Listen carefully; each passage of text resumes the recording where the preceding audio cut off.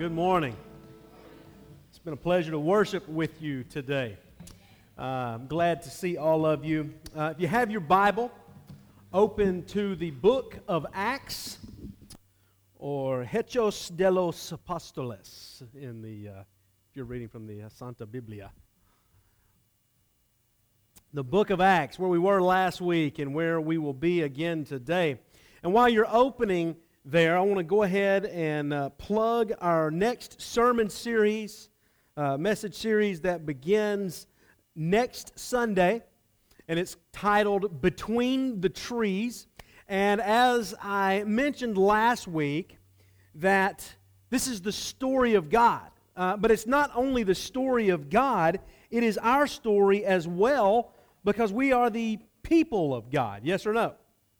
And so this is a vitally important story for us. I think it'll be very helpful to us in a couple of ways. One, I want you to be inviting your friends, but as I said last week, don't invite your church-going friends.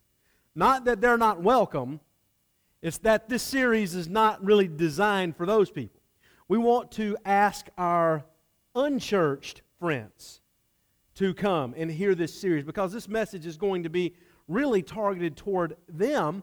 And as we move through this story, what hopefully it will give you is some tools, or maybe a way to begin sharing that story with your other unchurched friends as we do that over a period of 4 Sundays.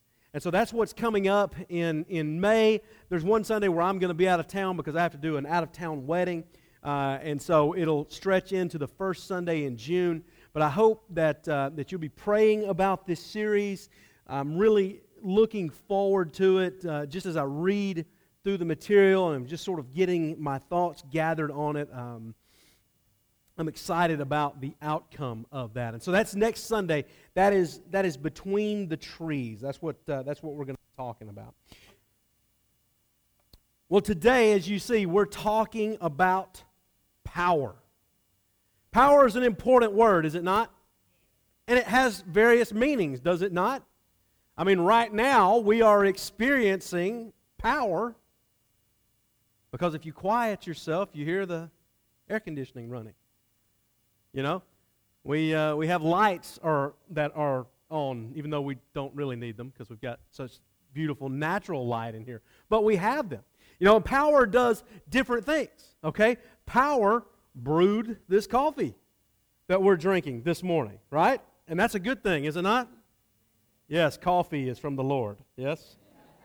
Yes, it was put here from the Lord, for us. And so coffee is a good thing.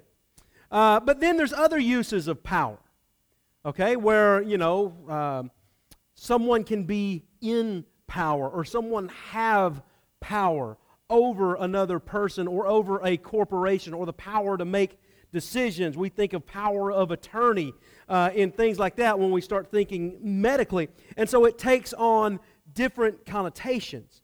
And power is also one of those things that usually people that have power protect power, don't like to give up power. You see that throughout human history.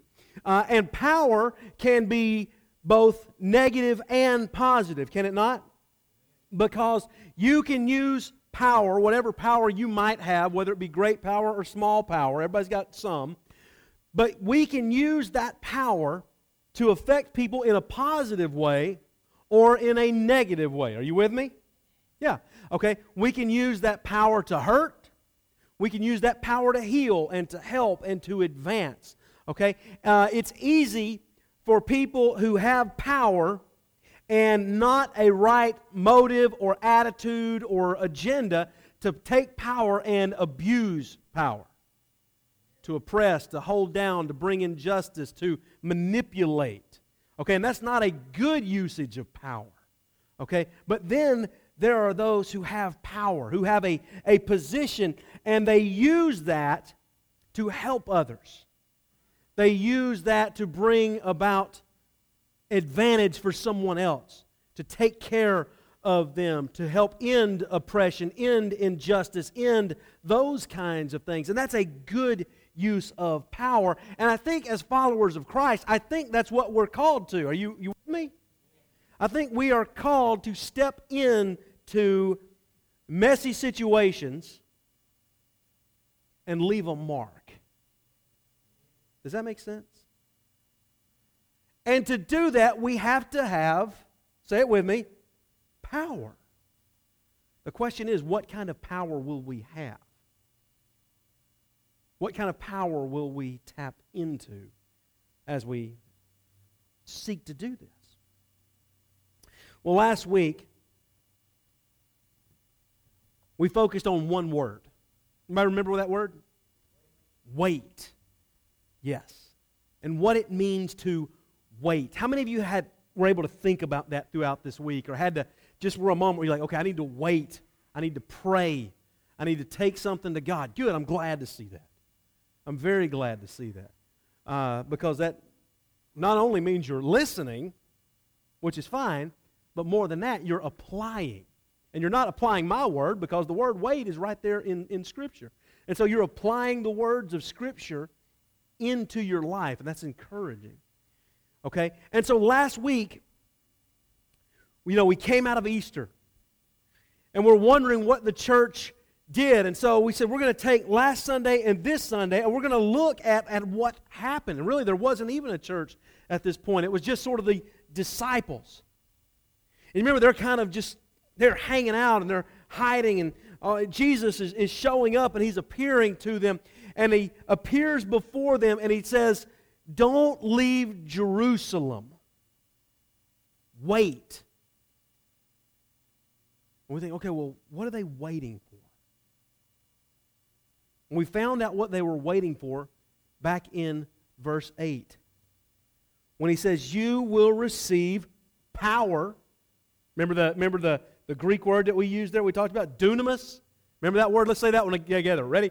Dunamis. One more time. Dunamis. That's a good feeling word to say that, right? You will receive power when the Holy Spirit comes upon you. You'll be my witnesses in Jerusalem, all Judea, Samaria, and to the ends of the earth. That's the power. That's the power that was going to come onto the people. And so Jesus was taken away back up into heaven, and it says, then they returned to Jerusalem. And it names out the remaining apostles, the remaining 11. And so they go into the upper room, and verse 14 says, and these apostles were continually united in prayer along with the women, including Mary, the mother of Jesus, and his brothers. And so you have these people, this small group, but then there's another group that you read about as the rest of chapter 1 closes out. It's about 120 people, and they are gathering and they're praying, and they are waiting on this power to arrive. Now then, they had no idea how long they would be waiting. Okay? So waiting is an act of faithfulness, is it not? Okay? And so when we wait, when we're waiting on an answer from the Lord, that is an act of faithfulness. Now, we said that waiting on the Lord is not an easy thing, is it not? It is never an easy thing. And it's really tough for me. I shared with you a few ways in which I'm just a little bit impatient. And some of you too. How many of you were more patient in traffic this week? Yeah? Yeah? I see some faces like, no. I think I was. But let me tell you this. This is really off subject, but it kind of applies since I talked about traffic last week. So, it's the Rose Festival. Got the car show in town. And so I'm leaving my house. I'm going to take the boys downtown yesterday.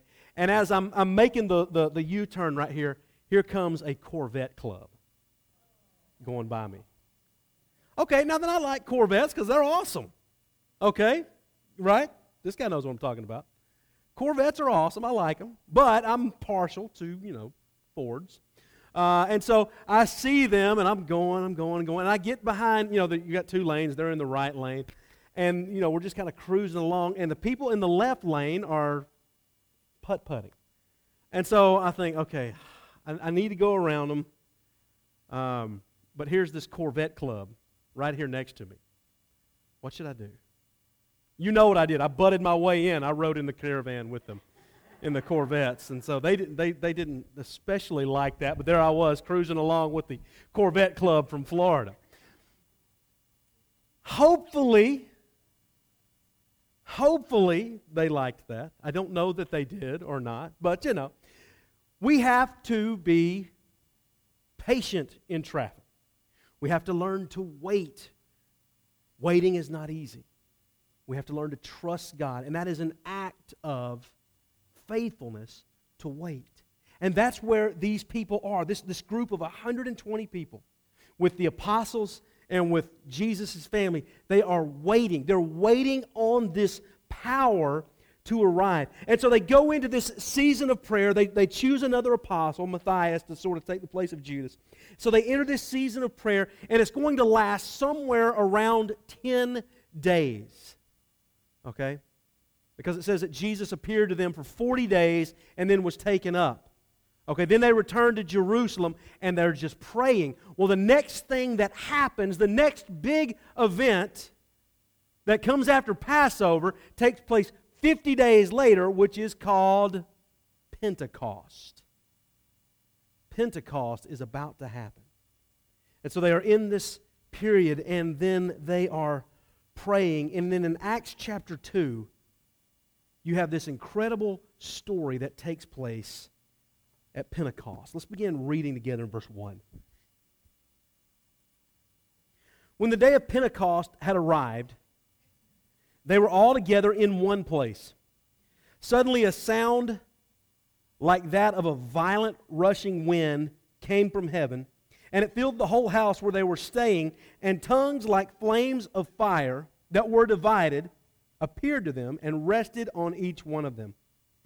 Then, notice this verse 4. Then they were all filled with the Holy Spirit. Chapter 1, verse 8 is being fulfilled right here. Go to Jerusalem, wait on the power. Wait on the Holy Spirit. It's just happened right here. So they're filled with the Holy Spirit, and they began to speak in different languages as the Spirit gave them ability for speech. And so you've got all these people in town. All these people in Jerusalem who are celebrating Passover. And you have these different nationalities, these different races, these different tongues. And yet all of a sudden, they're able to understand things in their own language. There were Jews living in Jerusalem, devout men from every nation under heaven. When this sound occurred, the multitude came together and was confused because each one of them heard them speaking in his own language. And they were astounded and amazed, saying, "Look, aren't all these people who are speaking Galileans? How is it that we hear, each of us, in our own native language?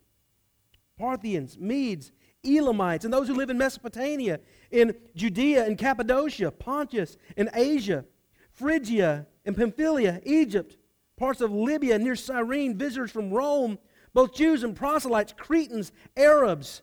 We hear them all speaking in our own language the magnificent acts of God."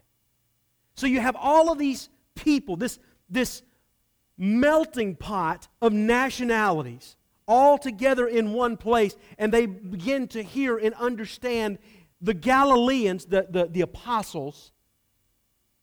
They begin to hear these people speaking, and they understand it. But they're saying they're Galileans. How is this happening? And what they're hearing is the mighty acts of God. Now then, watch verse 12. And they were all astounded and perplexed, saying to one another, "What could this be?" But some sneered and said, "They're full of new wine. They're drunk." Which, drunk people usually are the most clear persons around.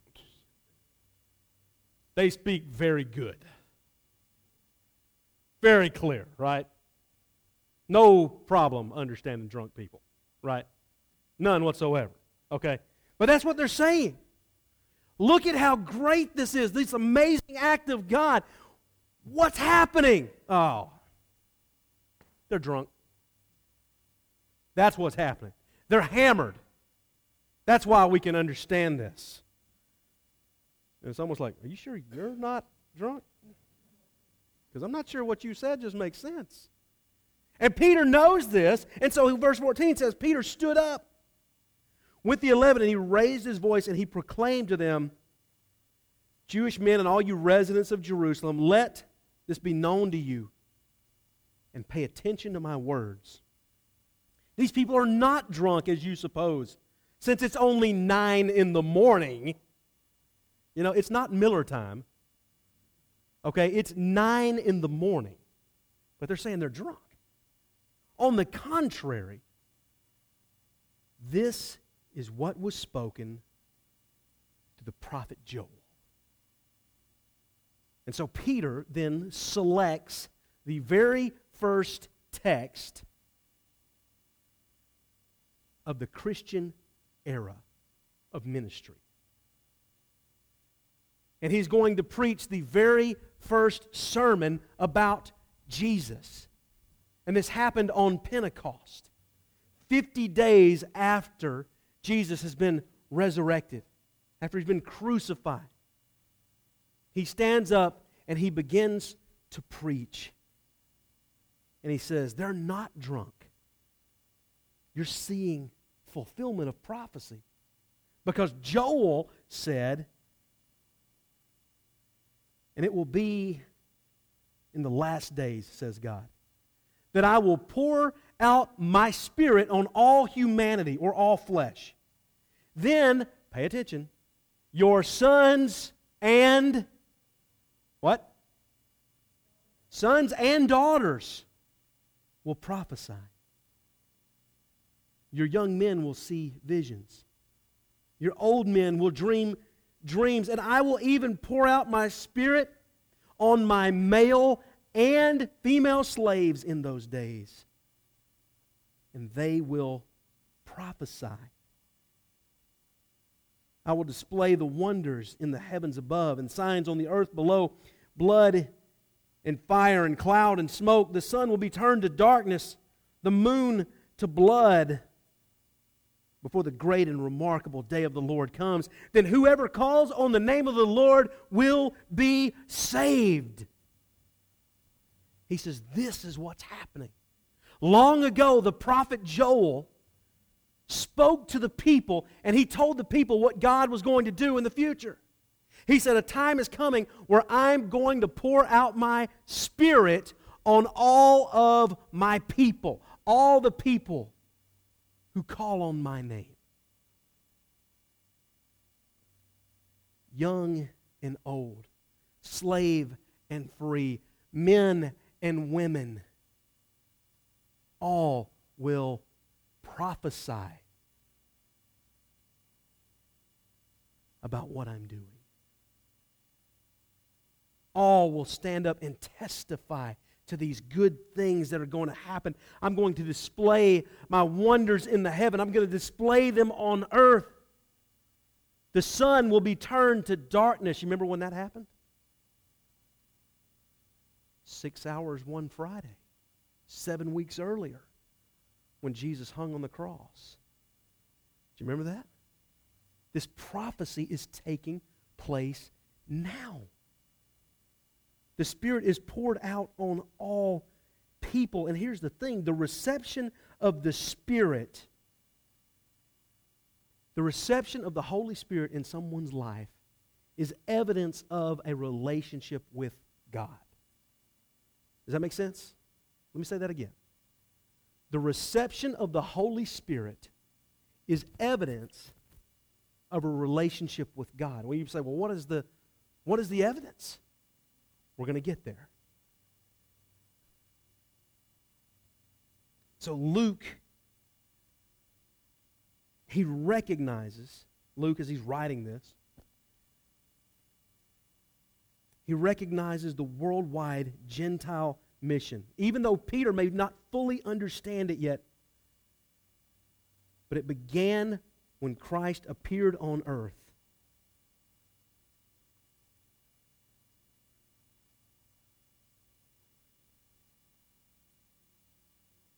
And it'll find completion when he appears again.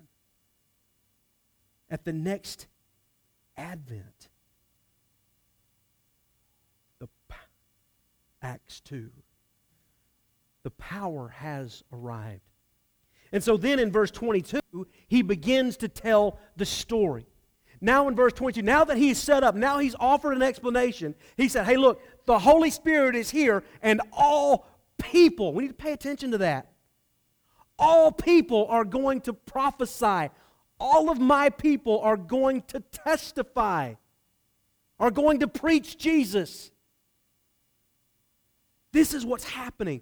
And here is the message. And Peter begins to give the first gospel message right here. He says, men of Israel, listen to these words in verse 22. This Jesus, the Nazarene, was a man pointed out to you by God with miracles and wonders and the signs that God did among you through him, just as you yourselves know. You know why they know? Because they were there. The people were there. They saw Jesus do these things. Though he was delivered up according to God's determined plan and foreknowledge, you used lawless people, Romans, to nail him to a cross and kill him. God raised him up, ending the pains of death, because it was not possible for him to be held on by it. And then he quotes David from Psalm 16, saying that the Lord is at his right hand, and that my flesh will rest in hope because God did not leave Jesus in Hades to decay. Verse 28 says, you have revealed the path of life to me. You will fill me with gladness in your presence. So brothers, I can confidently speak to you about the patriarch David. He is both dead and buried and in his tomb with us to this day. David, our father. I can speak boldly about him. We know who he is. He's part of our story, but David is dead and gone, and we can go visit his tomb. We know where he's buried. Since he was a prophet, he knew that God had sworn an oath to him to seat one of his descendants, Jesus, on his throne. Seeing in advance, he spoke concerning the resurrection of the Messiah. He was not left in Hades, and his flesh did not experience decay. God has resurrected this Jesus, and we are all witnesses of this. He says, we know where David's buried. We can go to his tomb, and we can find it. But we can't go find the tomb of Jesus, or at least if we could go there, he's not going to be there. You ever wonder why we don't really know where the tomb of Jesus is? I mean, there's guesses, but no one really knows.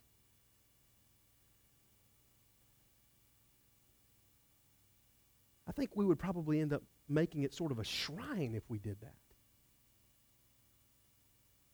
But the point of the tomb is that Jesus is not in it. The point of the tomb is that it's empty. David is in his tomb. His descendant that was prophesied about is not, because God resurrected him. And Peter is saying we are witnesses of that. Because what does Acts 1 tell us? That Jesus appeared to them for 40 days.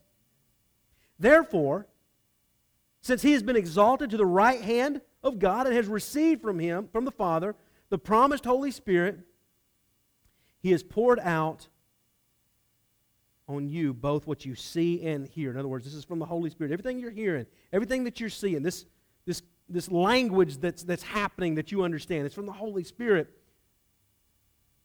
For it was not David who ascended into the heavens,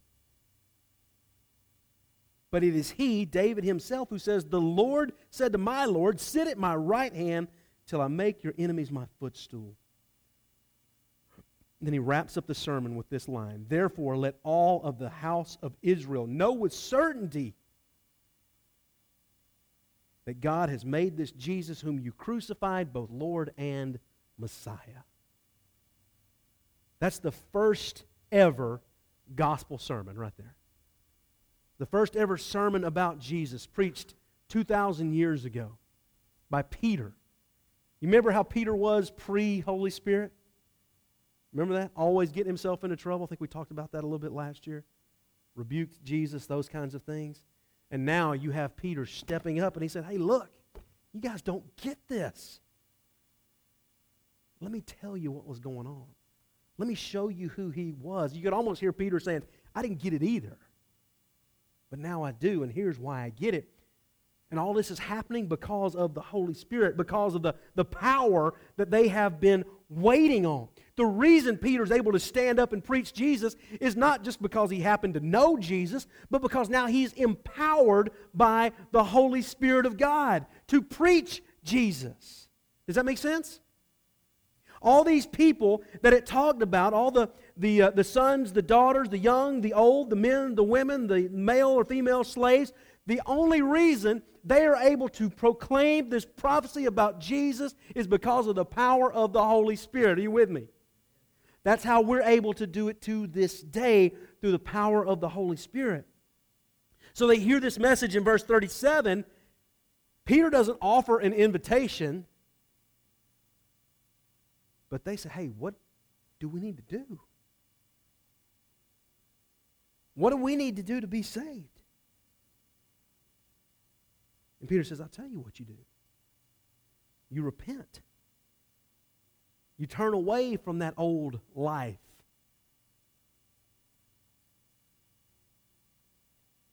You have that change of heart that brings about a change of action. And you be baptized in the name of Jesus the Messiah for the forgiveness of your sins, and you will receive what? The gift of the Holy Spirit. When we're baptized, we're brought into Jesus. We're buried with Jesus. And it's then that we receive the Holy Spirit. Our sins are washed away. We connect with Jesus in baptism. And we receive this power that has been talked about, that has been prophesied about. It says this promise is for you and your children, for all who are far off. Thank God for that. As many for the Lord our God will call. And with many other words he testified and strongly urged them, be saved from this corrupt generation. Now then, watch what happens at the end of this chapter. It's just incredible. So those who accepted the message were baptized that day. About 3,000 people were added to them. They devoted themselves to the apostles' teaching, to fellowship, to the breaking of bread, and to prayers. Then a great fear came over everyone, and many wonders and signs were being performed through the apostles. Now all the believers were together and had everything in common. So they sold their possessions and property and distributed the proceeds to all as anyone had a need. And every day they devoted themselves to meeting in the temple complex. And they broke bread from house to house. They ate their food with gladness and simplicity of heart, praising God and having favor with the people. And every day the Lord added to them those who are being saved. Right there, that's the birth of this. That's the birth of the church. Right there. There's no church to this point.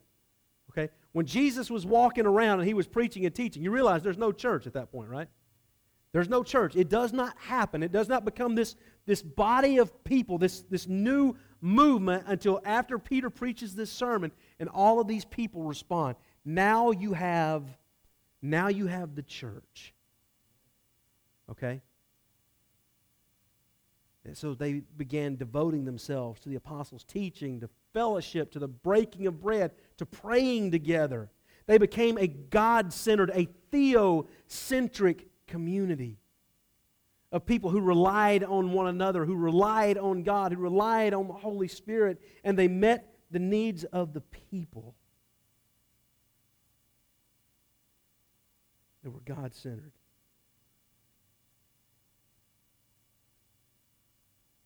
They were Spirit-powered to do all of these things. You see, we have that same access. We have access to that same Spirit that comes and dwells within us that we receive at our baptism that empowers us to do these same things, to prophesy, to testify, to talk about Jesus, to serve people, to break bread with one another, to encourage each other through fellowship, to meet one another's needs. All of that comes from the power of the Holy Spirit. Okay? And it's the evidence of the Spirit is seen in the relationship with God.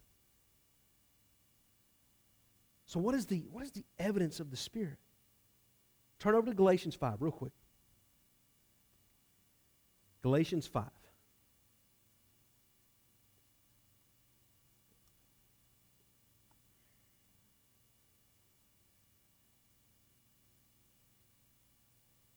Keep in mind, we're talking about power. Paul fires off this letter to the Galatians church, and as you read this letter, you realize he's probably pretty hacked off at the way some things are going. And I think he's talking about power here. In verse 19, see if power has anything to do with these. Verse 19, he says, the works of the flesh are obvious: sexual immorality, moral impurity, promiscuity, idolatry, sorcery, hatred, strifes, jealousy, outbursts of anger, selfish ambitions, dissensions, factions, envy, drunkenness, carousing, and anything similar, about which I tell you in advance. As I told you before, those who practice such things will not inherit the kingdom of God. That is the world's power right there. You see it? That's the power that a lot of people tap into. And they use it to abuse and manipulate and hurt and deceive and step over and cut throats and everything else to get what they want. That's the world's power right there. But Paul says in verse 22, he says, but the fruit of the Spirit, the Holy Spirit, in other words, the manifestations of the Spirit, the fruit of the Spirit is love, joy, peace, patience, kindness, goodness, faithfulness, gentleness, and self-control. So there's no law against those kinds of things. That's the power that you tap into. Okay? Now I said reception of the Spirit is evidenced, and that evidence reveals that we have a relationship with God. So how do we know if we have that power? Because these fruits are being manifested in our lives. That's how we know we have the power of the Holy Spirit. Okay? So as you interact with people on your job or in your neighborhood or your family or grocery store or wherever it might be, are you operating from the love of the Holy Spirit? Do you have joy in a situation where there's not a whole lot of joy going around? Can you find joy in the midst of those things? Do you have peace in the midst of turmoil? Or another side of the coin of it is, do you bring peace into the midst of turmoil? Just by your presence alone. You ever known anybody like that? There's a tense situation and somebody just shows up and you know by their presence alone, man, kind of eases off some of the tension. You know that? That's somebody who is manifesting the power of the Holy Spirit, that fruit of peace. Do you have patience? That's what we talked about last week when we talked about waiting. Patience is a manifestation of the Spirit. Goodness and kindness. We seem to be lacking more and more of those in our society. Faithfulness and gentleness. Self-control. Those are the marks of the Spirit. And so here's Here's what I was thinking about, and speaking of power, this thought came to me at 3 o'clock this morning as I laid in the bed wide awake. Could not sleep. My backup power was running. Just couldn't sleep. Nothing happening. Just couldn't sleep. And so I pick up my phone, I'm reading through the text, have this thought, and here's what it is. As I think about the power of the Holy Spirit, as I think about the gifts of the fruit of the Spirit, people who are gifted by the Spirit will leave marks of the Spirit wherever they go. Does that make sense? That's not like a 3 o'clock rambling that makes no sense, right? You would tell me, right? Okay. People who are gifted by the Spirit will leave marks of the Spirit wherever they go. What are the marks of the Spirit? Love, joy, peace, patience, kindness, goodness, faithfulness, gentleness, and self-control. Those are the marks of the Spirit. Okay? When you find yourself operating out of those things, when things are just kind of going nuts around you, that's evidence that the Holy Spirit is working in your life. Okay? You ever been in a situation where something bad has happened and you have every right to be angry about it? And you can be angry, and you are angry, but you are like Jesus. You're angry and you don't sin. Have you ever found yourself in that kind of situation? That's the Holy Spirit working. Now then, when the other kind of power is at work in those kinds of situations, what do we become? We become vengeful.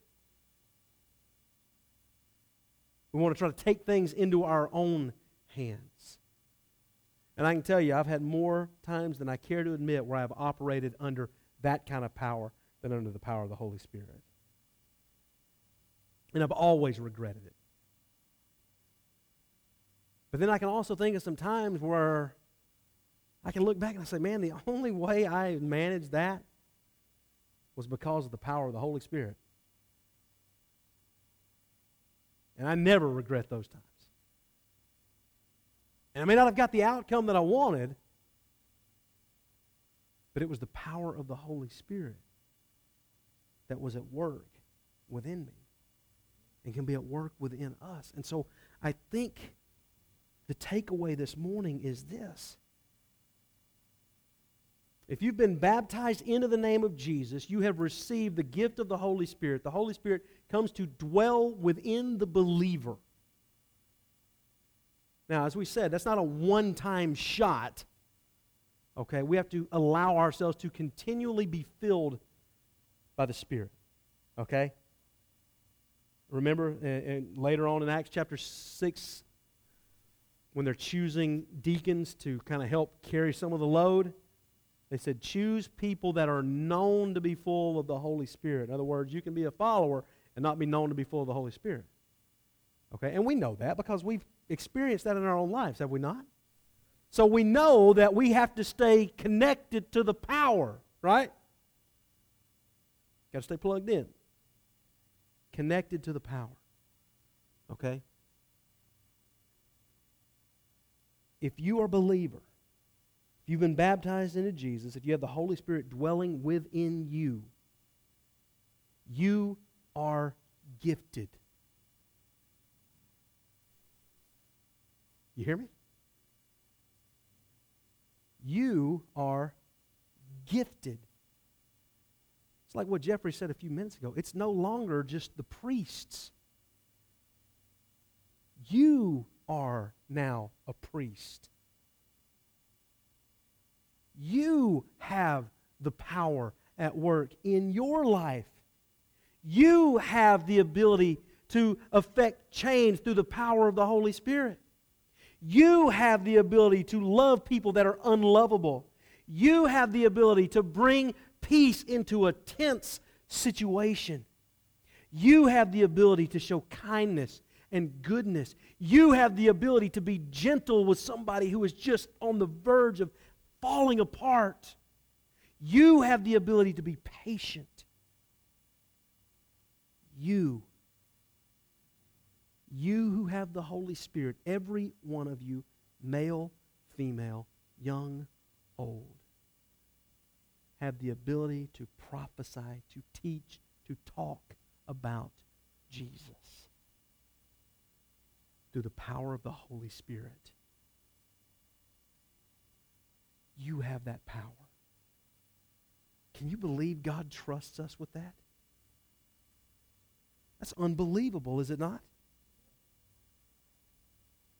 This is the story that He welcomes us, invites us into. People who are gifted by the Holy Spirit will leave marks of the Holy Spirit, traces of the Holy Spirit, however you want to say it, wherever they go. And so the charge to you this morning is this: if you are a believer that has the Holy Spirit living in your life, a baptized believer, if that is you, your job, my job, is to go and leave marks of the Holy Spirit all over this community. Does that make sense? It's easy to say, oh, we'll just leave it to the preacher. We'll leave it to the elders. Well, yeah, partly. But guess what? We're also leaving it to you as well. Right? Because you're the priests too. Are you leaving marks of the Spirit where you go?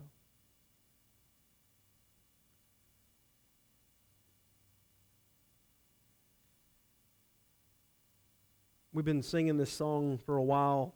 It's Holy Spirit, you're welcome here. Sang it before. I asked Kendall to lead it before because I wanted it to sort of get our mindset ready for what we're going to talk about. And so as he begins to just play it, I want you to just close your eyes. And I want you to think about this idea. Do I welcome the Holy Spirit into my life on a daily basis? Am I leaving marks of the Spirit where I go? And if not, the answer is repent. Turn back. Start over. Start fresh.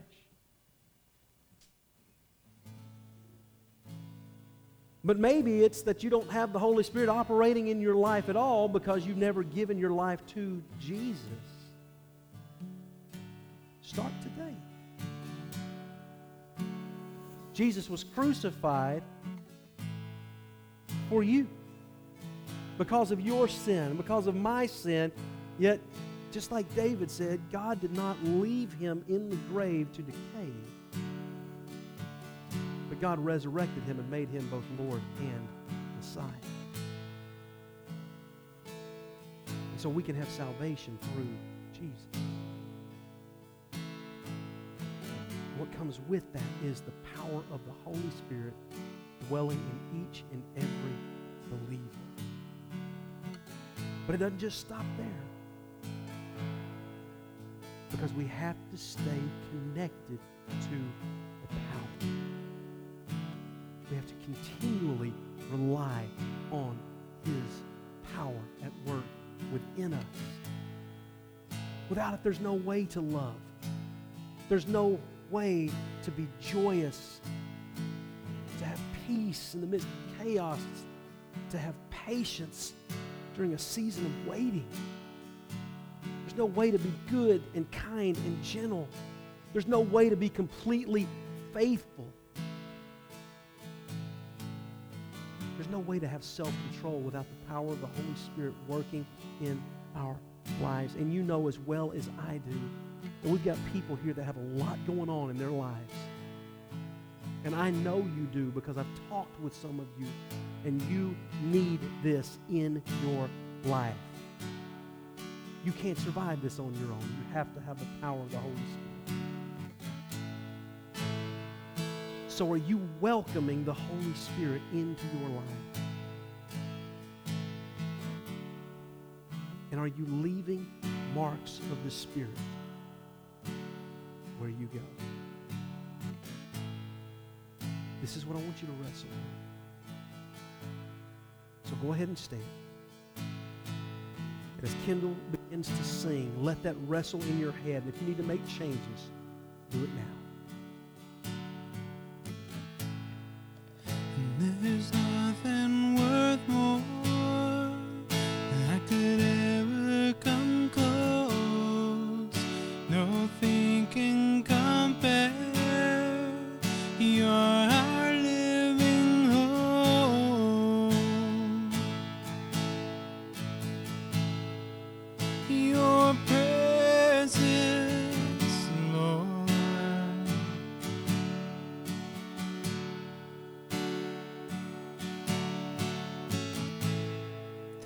I've tasted and seen how sweet is the loves where my heart becomes free and my shame is undone.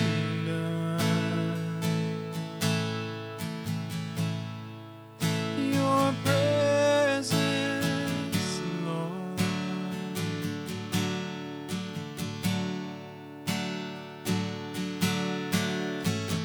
Holy Spirit, you are welcome here. Comfort this place and fill the atmosphere. Your glory, God, is what our hearts long for. To be overcome by your presence, Lord.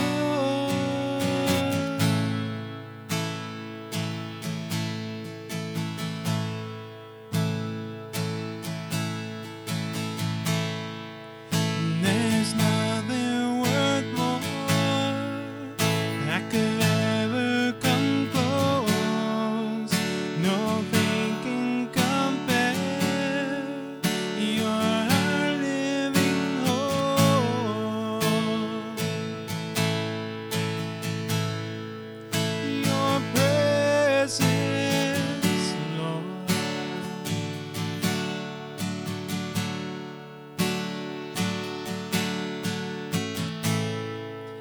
I've tasted and seen how sweet is the loves where my heart becomes free and my shame is undone. Your presence, Lord.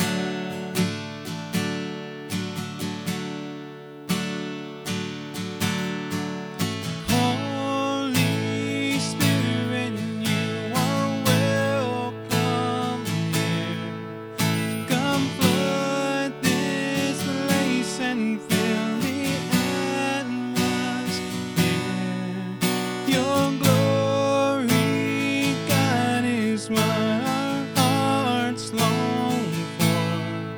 To be overcome by your presence, Lord. Let us become more aware of your presence. Let us experience the glory of your goodness. Let us become more aware of your presence. Let us experience the glory of your goodness. Holy Spirit, you are welcome. Do we mean these words right here? Comfort this place and fill the atmosphere. God's glory really what we're longing for. Your glory, God, is what our hearts long for. To be overcome by your presence, Sing this one more time. Lord. Holy Spirit,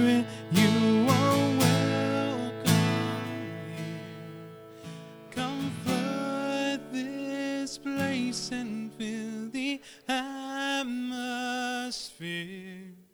Your glory, God, is what our hearts long for.